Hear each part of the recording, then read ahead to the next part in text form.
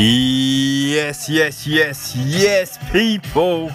It is a day 4 of the BFI London Film Festival, and we have another packed episode. So today we've got 2 films and an interview. So some definitely interesting stuff, people. Definitely some interesting stuff. So sit back, relax, and let's get things popping.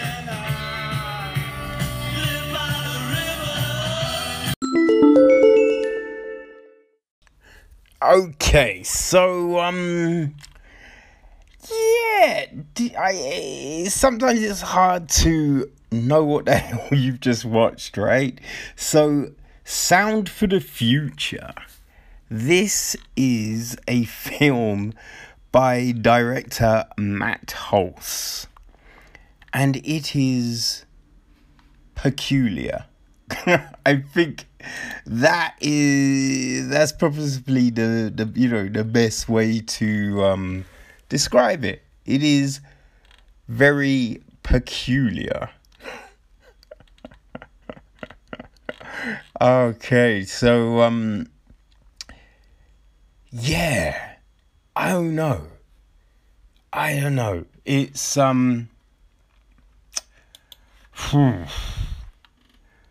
produced by Ashley Horner, Amira Requos. You could say that Hulse wrote the film as well. Because I don't know, like to think it was written, that's an odd one. That really is. Featuring in it is Hulse, along with Toby Cartwright, Sarah Cole, Jamie Hawley, Polly Hulse, Ruth, his mother, right? And I guess the gist of the film is this, right?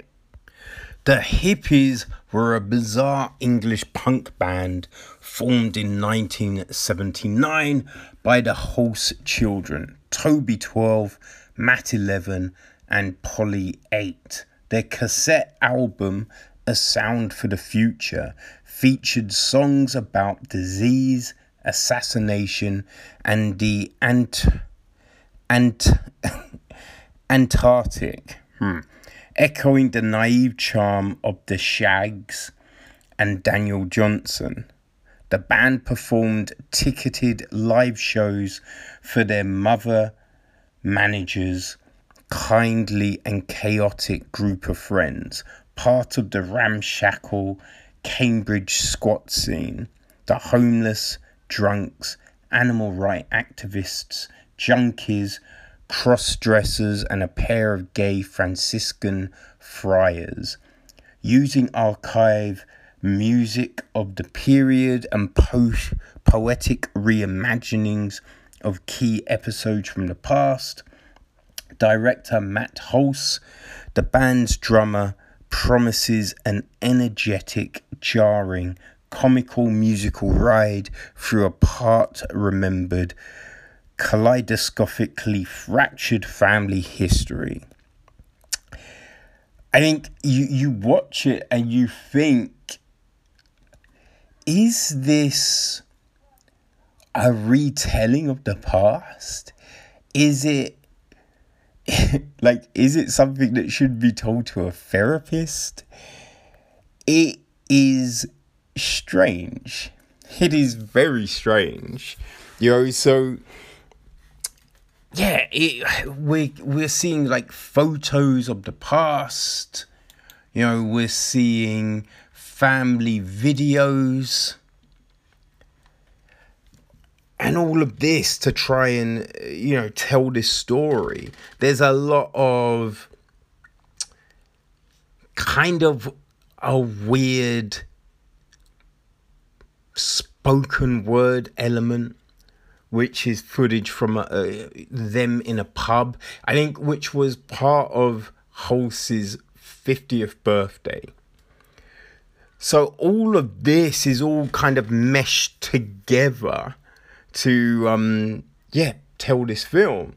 And so I think he's like, at the beginning, he talks about trying to do it, and then his producer quits. Now, we don't know if he stayed quitted or what, right? Because supposedly there is footage of him at the beginning, and it would be after the fact. So it's just like, who knows? Who friggin' knows? But he then gets a Scottish kind of youth theatre group, I think they're called The Bold, to help him with this endeavour. Which, yeah, it's interesting, right? So he kind of cast them as himself and his siblings. But you kind of get, which is odd, like two groups that play the siblings. And one group has a boy playing his sister Polly.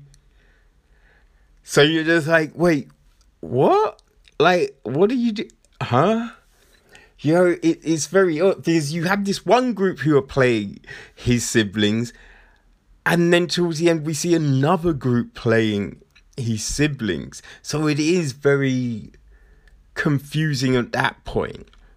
And we have all of this. So they're doing this stuff, and they are now, like, I think, reading elements from his diary, like songs that he wrote, like songs that make no sense, right? And I don't know, to cast them as punk might be a little stretch, right? It might be a little stretch. Like, we see him, it's like talking to the kids, and there's one point, and they're looking at a picture, and he's like, oh, do you know what she's doing? And they're like, no. He's like, oh, she's rolling a spliff. And I thought it was fascinating. So I tried to roll my own using tea. And you're just like, wait, why are you telling this to little kids? Like, what the fuck are you doing, man? So yeah, there's some weird shit. Like, there's a scene where you see a kid pouring alcohol into a cup and then drinking it. And you're thinking, either those alcohol bottles are empty, right? And full, not empty, but filled with water. Or that's weird. You're thinking, I mean, hopefully they switch the cups, right? And that kid is now drinking water. But who knows? Because there's so much oddness going on that, yeah, anything could be happening. And we're getting all of this other stuff happening. So, he on one hand, we're getting the retelling of this band getting formed. This band that you're thinking, were they really a band? Like, kind of what? Like, what happened? And we keep on getting kind of mentions of his brother Toby, who supposedly left the band, disbanded the band. And but Toby didn't want to be in the film. So Toby isn't. So, this whole thing, it never is really addressed. Like, why he isn't in the film. Like, what the situation is between him and Toby. Like, is Toby alive? Who knows? Right? It is handled in such an odd way that you're just like, is Toby even really a thing? Like, is this boy in the picture really his brother? Like, is this some weird hoax that all of these people are playing on us? Who knows? Right? So there is all of this happening. Then there's kind of talk on like his mum and dad getting divorced, right? His mum and dad getting divorced and all of this. And we've got his mum like talking about her kind of beliefs of what love is. You know, like he's like, oh, yes, you know, some people think, oh, did I choose between love and freedom? And I'd say I chose freedom. But then I think love is more than this and it's this. And you're like, wait, what? I don't know what you're talking about. I have no concept of what you're talking about. And like he kind of adds this other footage within the film, like these other kind of weird things that are going on. Like there's a scene with a woman drawing on a white canvas and then two guys building a structure of cardboard boxes, and he's then, you know, narrating what's supposedly happening. He's like, oh, well, this kind of depicts, you know, the feminine struggle in life and their subjugation. And you're like, what? That doesn't really make any sense. Like, a lot of the stuff that we see on the screen makes no sense whatsoever. You know, it's just a weird construction of images, sounds, and all of this. And you're kind of perplexed. I ain't gonna lie. You are kind of perplexed, right? Now, he's also talking about he took up tap dancing. And so we have all of this. Right, and we see like these kids practicing. We see them reading like lines and holding up this tape. But you're kind of like, I don't really know how all of this is meant to be playing into your film. Right, there's a lot of audition that we see. Then we kind of see them out and about, right? They're standing in front of things, taking photos and all of this. And a lot of kind of, you know, they dress the kids up to look like, you know, what the siblings look like at this certain point, because there's a picture that we see a lot that is referenced with the three of them, you know, Matt, Toby and Polly standing there. So all of the Scottish kids from this theatre group are, you know, all meant to be recreating this one image a lot of the time, right? And yeah, it's peculiar. We then have other footage of like another band playing, right? This weird kind of, you know, band, and then this guy and everyone in this dark room jumping around. And you're thinking, how is this tying into everything? I don't know. Like, Matt goes and gets a tattoo. Like, we see that. And you're like, what part is this playing? What is this? So you are thinking, this is kind of a therapy session? Like, what is going on?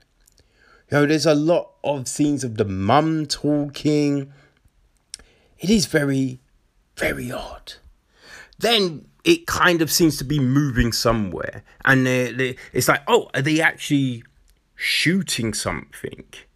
Right? And so now we get this other group of kids playing, you know, the siblings. And we have this whole thing of now there's a rival band.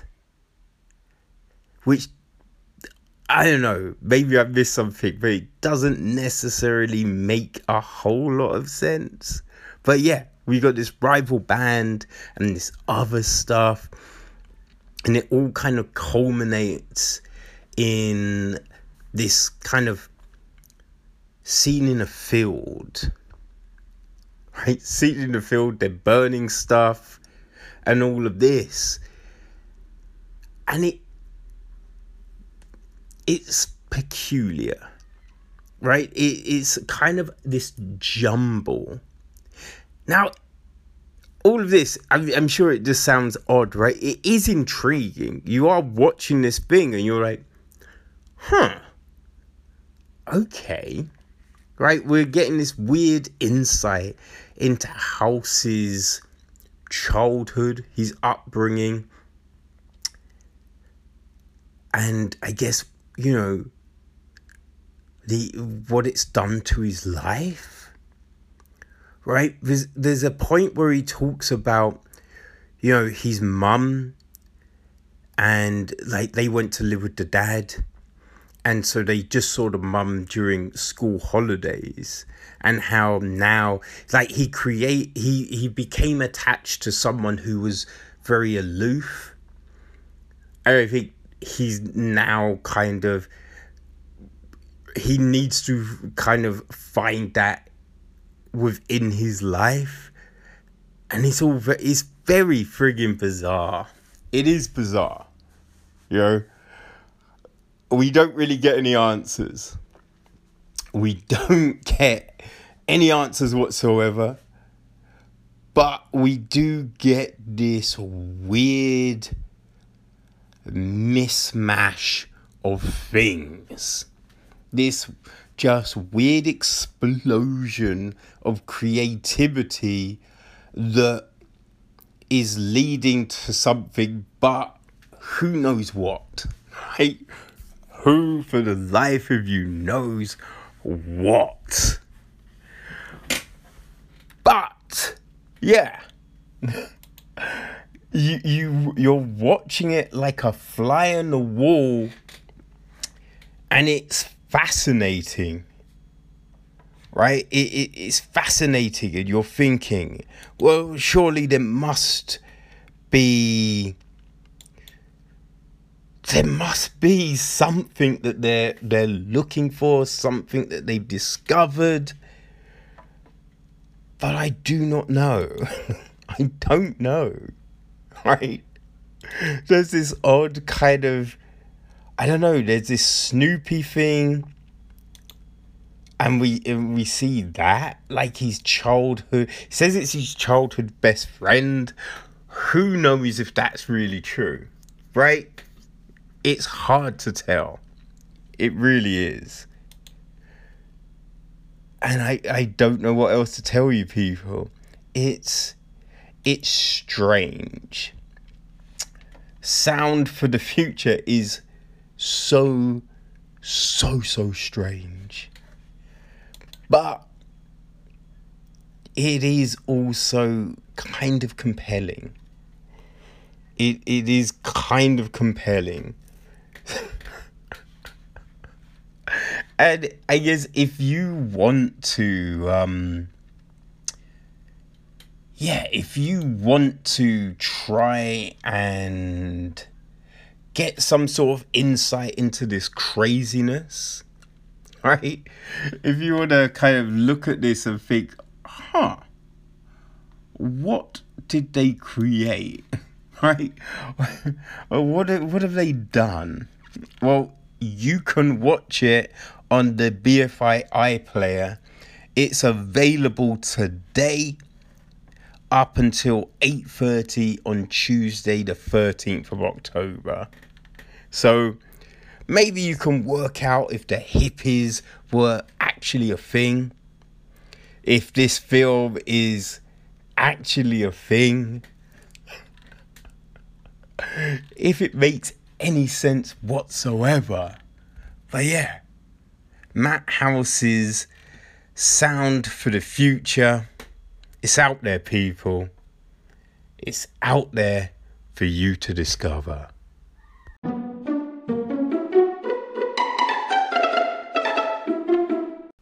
Okay, so you never know what you're going to expect when you watch a film, And like sometimes you see a clip and you have, I guess, certain predilections to what it's gonna be, right? And when you actually watch it, it fucks you up, man. It completely takes you unguarded. And yeah, fuck you, Kathy Brady, because god damn it, Wildfire is a film that, man, really just gets under your goddamn skin. It really does. Man. I have to say, listen, right? So when the BFI kind of announced their program, like Wildfire was a film that was kind of in the presentation. So you saw a little clip, and the little clip, taken out of context, right? I think it gives you the idea of something that it's not, right? It just seems like it's one of those films, and, you know, families argue, blah, blah, blah. We've seen them before. It is kind of tired ground. This is not that film. It definitely is not that film, people. So, yeah, if you saw a clip and you thought one thing, trust me, it's different.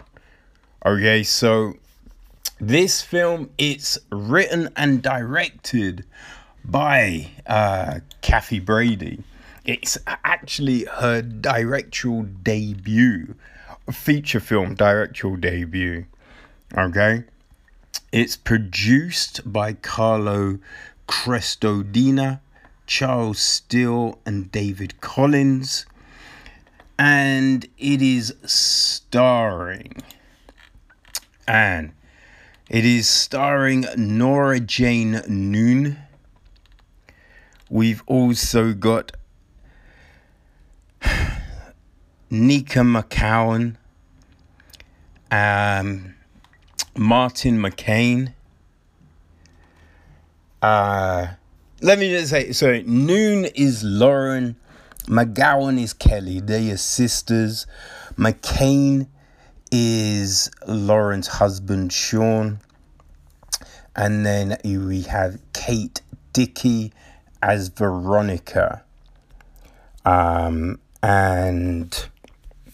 we got Olga Worley, who is Kelly and Lauren's mother, and I think it's Veronica's sister. Okay, so yeah, I'd say they're our main cast. Okay, and the gist of the film is this: Kelly was missing, believed dead, but now she's back and the whole town is talking.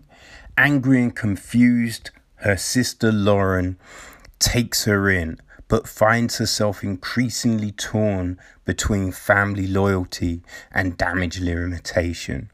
Kelly is unpredictable, and the spectre of mental illness that dogged their late mother hangs thick in the air.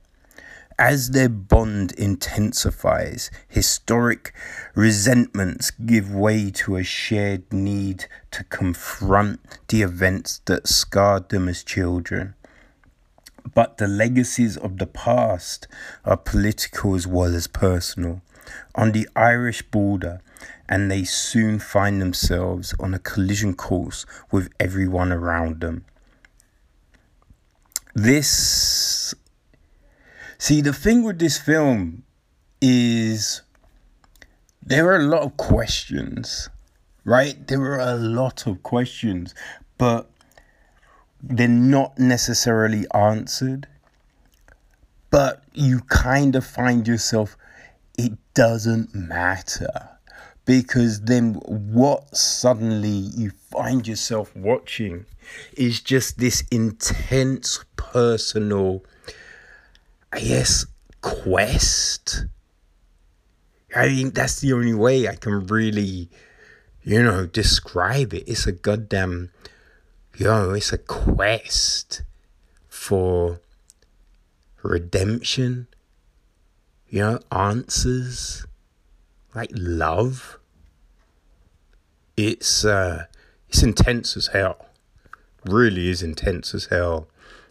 So, yeah, as I said, look, well, we start off with footage of, it's kind of, it's actual footage of politicians talking about this hard border and just the effects of Brexit and what it will bring.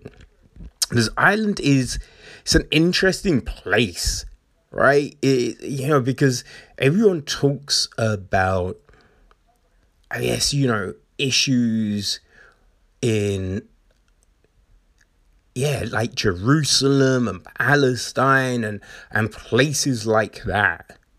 But I think people forget Ireland, because Ireland, it's not big. It isn't big, but it's split. The country is split between the north and the south. And we've got, Northern Ireland that is part of the United Kingdom. And then, Southern Ireland, which is the Republic, which broke away. And there is this conflict. This conflict has been there for goddamn a long ass time, right? And the IRA, there was bombings, just so much came from, like, it is why kind of London is surrounded by the Iron Curtain. Right, when people talk about surveillance, there is so much surveillance in London, which is historically there because of, because of just all the conflict, the IRA and the bombings and just everything like that, right? I think everyone's forgotten, but yeah, they tried to blow up Margaret Thatcher, at a party political conference. It was crazy. It's intense. And, the fact that, because, there was an armistice, right? Which kind of is talked about in the film. And everything kind of died down, but it's still bubbling. But all of that is kind of coming back to the surface. And you kind of think, oh, is this going to be a political film? And it's not really a political film, but it does explore, right? It explores the repercussions, right? The scars that were left. And yeah, so we start off with talk of that, but then we're on a ferry, right? We're on a ferry and we're with Kelly. Now, we don't really know anything, but you get an understanding that, something is odd here, right? You kind of think, is she a stowaway? Like, what's happening? Because we see her kind of sneak into a room and eat some food that isn't hers. Then we see her washing herself and clothes in a bathroom. And you're just like, oh, what's going on? And then when she's leaving the boat, she gets stopped, right? She gets stopped and searched. She gets strip searched, which is just down to your underwear. Don't worry, okay? Now, what they say is, you're not under arrest. We have seen that you were reported missing. Do you want us to, contact anyone? And she's like, no. So you're like, oh, what is happening here? And we see her, yeah, like hitching a ride. So it's a bit like, wait, what? Huh? Because you probably could have got a ride from the authorities, but for some reason. So there is definitely something going on. And we do not know. But she gets a ride. And it's late at night. And then we see her sitting, kind of, I guess, getting her thoughts together. And you just hear a rustling in the bushes. And you're like, what the fuck is this? Someone trying to rape her? Is like, and then we hear a growling. And there's wolves. And you're like, wait, what? I don't know those wolves in Ireland like that. So she's running for her life from these wolves. And then we have her, like, frantically knocking at her door. And Sean answers. So he's shocked to see her. And she goes into the house. And he's like, oh, yeah, Lauren's at work. Should be home soon. Right? So then you're thinking, okay. Right. So Lauren is her sister. And, right. So Lauren comes home, sees her in bed. And you can see that there is something there. Right, there's something there, and she's just like, she goes in the room and she's sitting there watching her sleep, and it's just like, just that as a moment, it's just like, whew, you know. So she wakes up, no one's in the bed, and she's like, what's happening? Has she run away? But she's made her breakfast. But then we see like the anger. The anger is there, and she's shouting, and she's like, leave, leave. And, you know, Kelly is crying and just wants to stay, is begging to stay. So, you know, Lauren repents and lets her stay. But just in that moment, right? Just in that moment, in that scene, we see the underpinning of this film. Because that, people, is the relationship between Kelly and Lauren. And I have to say, look, the acting from Nora Jane Noon and Nika McGowan is incredible. It is incredible, man. Because it really kind of reflects that intensity, you know, that bond. We really see just a tremendous bond between these two, right? So there might be anger, but then it's just replaced with the love, and we see it, we believe it, right? That you, like, if you didn't know, you would think these two are sisters, right? That's how incredible this performance is. It just blows you away. Like, there's a scene in the film of them dancing in a pub, right? And it's crazy. Like, the scene is crazy because it is so intense.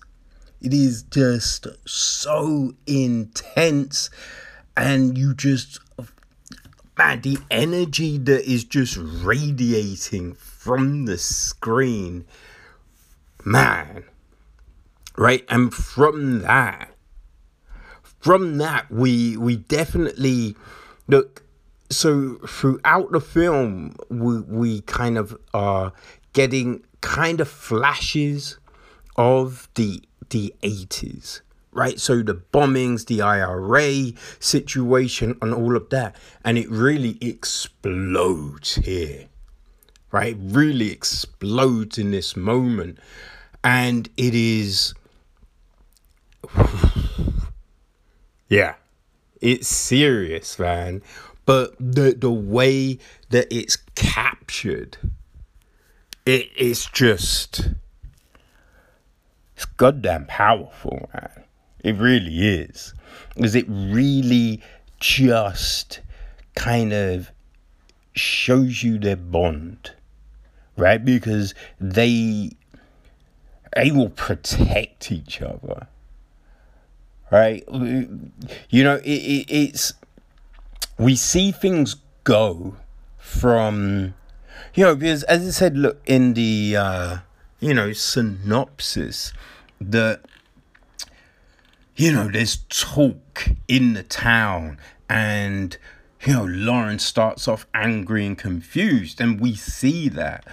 But everything kind of culminates in them re-establishing their connection and just protecting each other.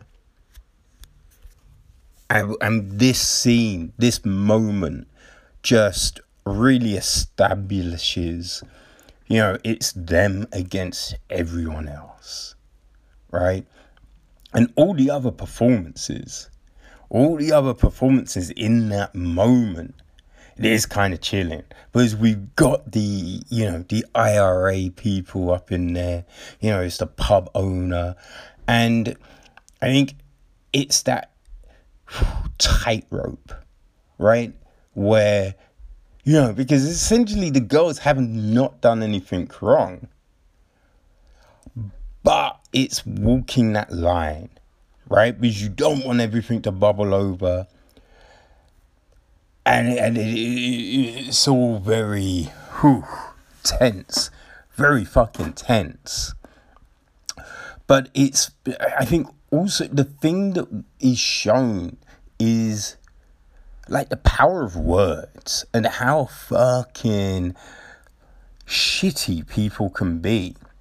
Because everyone like knows what happened to their mother. But you get people talking and murmuring and muttering and just doing these things that I think is kind of like perceived as nothing, probably, by some. But you can see there's people that do like Lauren, you know, some of her work colleagues and everything like that. But just the way that they're reacting and just going about things it's not great. Like, it's not great. And you would kind of think, like, what are you doing? Like, what the fuck are you doing? But, yeah, they just don't see it. They don't get it. They don't understand. So it's everything is just building and building and building. Right? And yeah, we see like this erratic behavior with Kelly. We do see that. And it is handled in a really good way, right? Because I think the issue is, in a lot of films, we then see, you know, that kind of are dealing with mental illness and stuff like that. We see someone, you know, they'll be like, you know, doing things like cutting themselves, or I don't know, talking to themselves, like in the street, like, you know, maybe with no clothes, and you just be like, I mean, that's a bit much. Yes, people can do those things, but it's not always like that, right? And I think Brady handles all of this with just such a subtle touch that is perfect. Right, it is just, you know, done really well. And we see it. It's all there, right? And you just, I guess it's one of those things, because it's just like, is it that, or like, is it something else? Right? Like, and you're kind of trying to view things without prejudice. But you do notice these things. There is a moment in the film where you kind of see this thread break, right? you kind of, and it's like this whole garden situation, and Lauren's not quite sure how to handle it, because like in some extent it's not it's not a crazy big deal, right? But Sean is just looking at like, oh, everyone's going to be talking, the neighbors are going to be talking, like, no, we're not doing this, and he isn't really, I guess, because when you're not really kind of there, this hasn't happened to you, it can be hard to comprehend. So he's just like, sort it out, right? And then they leave, and we just see Kelly at the table, and the camera is moving away, and she's just got this look on her face, right? This look of just loss, just loss. And you're just like, ugh, it's kind of heartbreaking. It's just a little heartbreaking, right? And on top of all of this, we get these flashbacks to them as kids and being with their mum, right? So we get these nice little moments, but then we also get these moments of the last moments they spent with her. And I think the big thing with this is, like, because Kelly's younger, so she fell asleep. So she doesn't know everything that took place, but Lauren does. So now Lauren is, I think all of this is now coming to the forefront. She's kind of buried it. Now it's all coming to the forefront, and she's trying to deal with that. She's trying to deal with the guilt that, should she have told her sister? Has she handled things correctly? Is she to blame for Kelly, disappearing, for being maybe not quite in tune with things? So there's all of this that's going around. And yeah, like Veronica, their mum's sister, she's just a bit like, oh, you're like your mum, and just, no one seems to know how to handle the situation that's just compounding everything for these two. And you are just on this roller coaster. You really are. And I have to say, there's a point towards the end of the film where, you're watching it, and then all of a sudden, you're just like, wait, no. And literally, I'm just like, I just stopped breathing, man. Because you're just completely taken aback. It's just like, what the fuck has just happened? It's crazy. And from that moment on, it's fucking tense. It is so tense. You are on edge because you are thinking, oh no, like, oh no. And it gets to a point and you're like, oh, are they going to? They're not going to. They are not going to. It's a great ending. It's a great ending because you kind of feel there is some sort of closure. But then there's also these questions about what the fuck happens now, right? What the fuck happens now? But then there's this relief as well, right? It's just, man, it is handled so well. I mean, this, for a debut fucking film, this is pretty fucking spectacular. It really is, right? And I think, so like after watching the film and everything like that, so I have to get information so I can, you know, do the review, all of this. Then you find out that like this was the last performance from McGowan. You know, yeah, she died of cancer, and you know, at the end of the film as well, there's a, you know, there's a tribute, and it's just, I don't know, it's sad, but you just think, yo, for, you know, a lasting tribute to the talent, this was a fucking magnificent performance.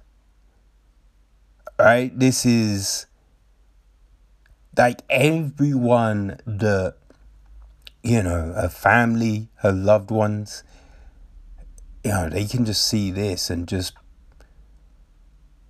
be, I don't know. It's just, yeah. It is a it's a fantastic performance, man. It really is. But, I mean, the film, yeah, so the film is playing on iPlayer until 8:30 on Tuesday, the 13th of October. So people, watch the film.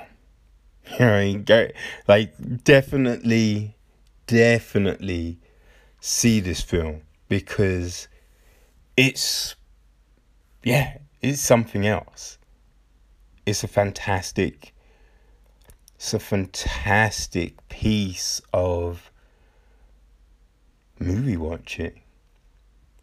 So hats off to Kathy Brady, Nora Jane Noun, and Nikia McGowan. Wildfire, people. Watch it.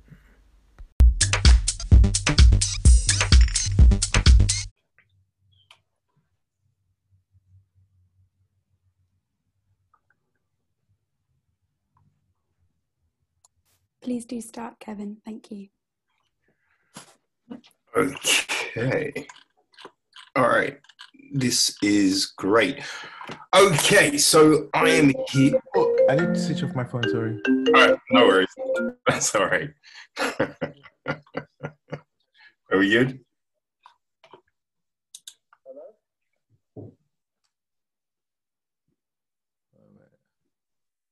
There we go. Okay. It was on silent, but there we go. I'm good to go. Fantastic. Okay, so I'm here with Peter Marumi. Is that how you pronounce it? Yeah, very good. Close enough. Murimi. So that's passes. That's good. Okay. And so you've got a documentary showing at the London Film Festival, I Am Samuel. How did this come about? Because you know what I mean, we're dealing with some crazy things here. And crazy in a way wherein a lot of countries around the world, this, it's not the same issue as it is in Kenya. So what brought you to attention of Samuel and Alex? So it began with a personal, very, very personal motivation. Like someone really close to me was struggling. He's gay and is coming out to the family. And it was really difficult time for them. And I remember figuring out, like, I'm a filmmaker, like there must be a film that we could show your parents and they can understand what you're going through. But at that time, we looked a film that could work in our context. I couldn't find it. So I said, I will make the film. And that's why I started looking around, and I met Samuel. And then I just told Samuel the intention was, what the plan was. And he was like, I've been wanting to do this for a long time. Because when I was younger, I thought I was the only gay person, especially in the village. And he said, like, it's really important to do this for the generations behind me. At least they could see they're not alone.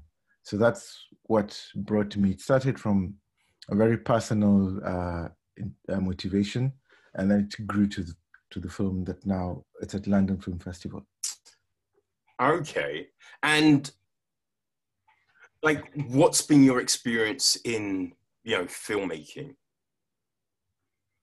Oh, before I Am Samuel. Mm-hmm.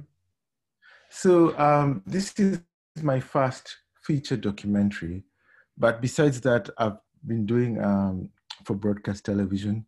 I've been doing films, but mostly social issues, corruption for BBC, Africa Eye, or for Al Jazeera, The Africa Investigates. So I have been doing lots of half hours and 1 hour documentaries for broadcast.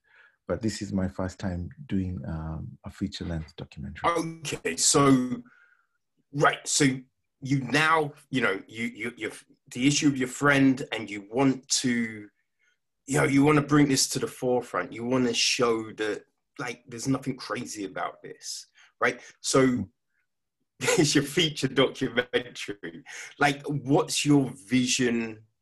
You know, what's your thought of how am I going to put this together? Did you have like an intrinsic plan, or were you more, let's just go with the flow, let's just see what happens? And as you go, actually, let's do this, let's add this, let's put this, or, no, maybe we won't go that route. Okay. So, which initially, like my style and what I am drawn to, like I try to do like really, really intimate films or portraits. And so it was very important when I'm saying I was going to do this, it was clear that I wanted to make a very observational but very intimate film. So, and that is, I think, why it took 5 years, because to get that really close, not just to Samuel, I had to get really close to the father and the mother, and also get them to understand the film, but also break the barriers. Me not to be a visitor in that compound, me to be part of that family. So from the onset, I wanted to make something very intimate, something very observational, and something where I do not tell people, but I show people what is going on. Yeah. And when you're making something that's intimate, right? Because I think we all know, right? Like, people always talk about reality TV and stuff like that.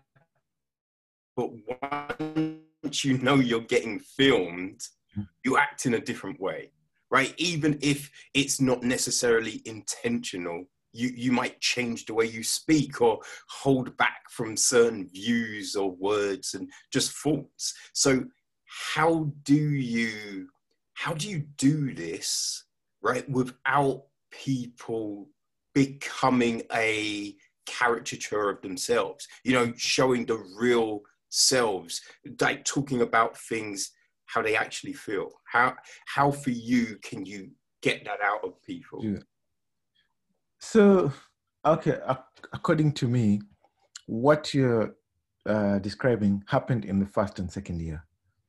But when I was in the third year filming, actually, I was completely part of that furniture.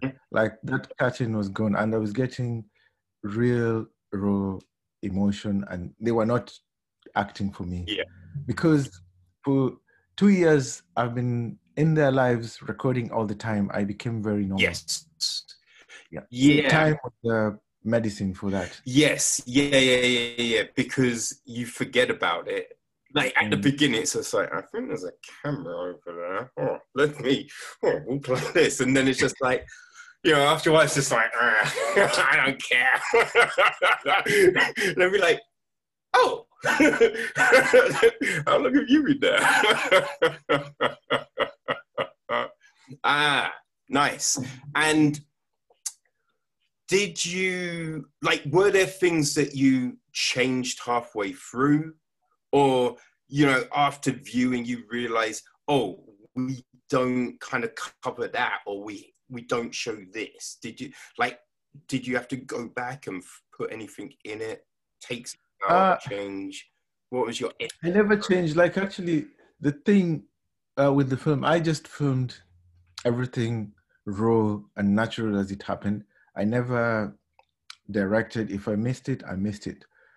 And then I made the film in the edit. Like, that's when we went and, like, what is the material telling us? What's happening here? And we constructed the film in the edit table.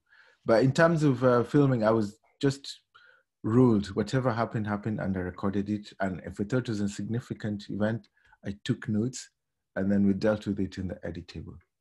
Okay, so there was no... So, yeah, your vision of this wasn't, okay, we're going to start with this, and we're going to move to this, and we'll end with it. It was just, I'm going to record over this period of time, and from that footage, I will create something. Yeah, like it was not altered. I'm recording, but obviously, because you can't shoot everything, there were those significant events. So this is happening that I'll follow. But I didn't have, when I'm shooting, I didn't know how it would end. Yeah. It could have been a sad story. Like if the father kicked him out and they've never reconciled, that would have been the film. Mm. Yeah. I mean, like, it's sad, but you know what I mean? As long as they get to live their lives the way they want to live their lives. Mm.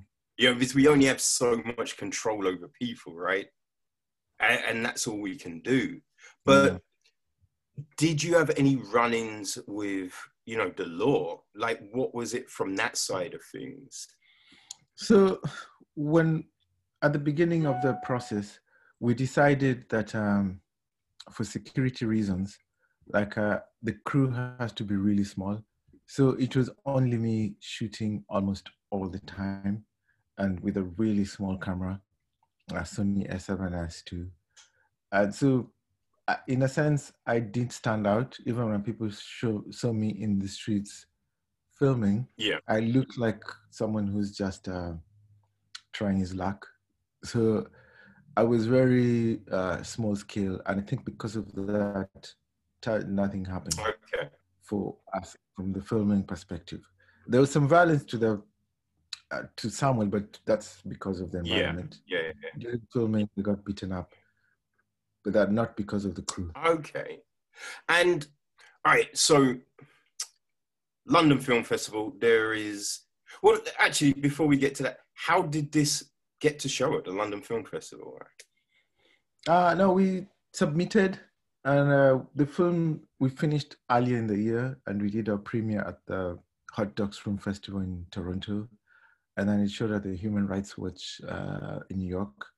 And then we had submitted, and it got to London, and we were so thrilled, we're so happy to share this film with the audience in the UK, and hopefully they will learn something about Kenya, where I come from. Because it's not just about gay rights, it's also about life in Kenya. Yeah, no, that's big. Like your first feature documentary, and you get it at the, you know, London Film Festival.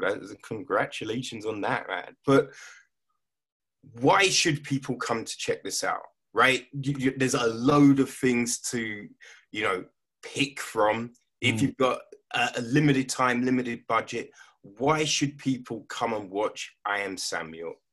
Okay. I think I Am Samuel has everything. And it's a story about love. It's a story about resilience. And it's also a story about a gay man in Kenya who, despite it being illegal, he finds space to be who he is. And I think that's the ultimate hero. So I think you will walk away after watching it, having learned something, but having a lot of admiration for the two characters that are in this film. Terrific, man. That's fantastic. And how can people find out more information? Do you have a website, social media? Yeah, so there's a website. We have a website. It's called watchiamsamuel.com. And we are on Twitter at I Am Samuel Film. And we're also on Facebook, I Am Samuel. Okay. And do you have, Sorry, could we just make this the last question, please? Thank you. Yeah. Do you have a deal for this to, play on like Netflix or anything like that after the festival for the greater audience to be able to see? Not yet. Nothing concrete at the moment. Okay, well, we'll stay tuned. We'll keep our fingers crossed. And again, congratulations, man. I hope, people get to see it and people get to enjoy it. And good luck with what you do moving forwards. Okay, thank you. All right.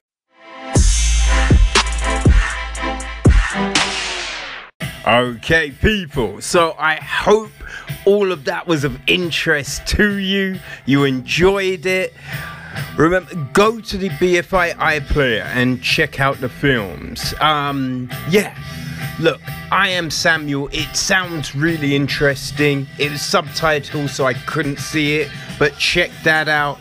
Definitely check out Wildfire, because god damn it, that is tremendous. And sound for the future, weird as hell, but you might enjoy it, people. So check it out.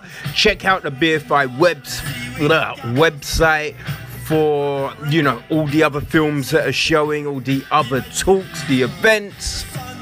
You know what I mean? Enjoy yourselves, people. We will be back tomorrow with 3 films. So until then, enjoy your evening. Peace.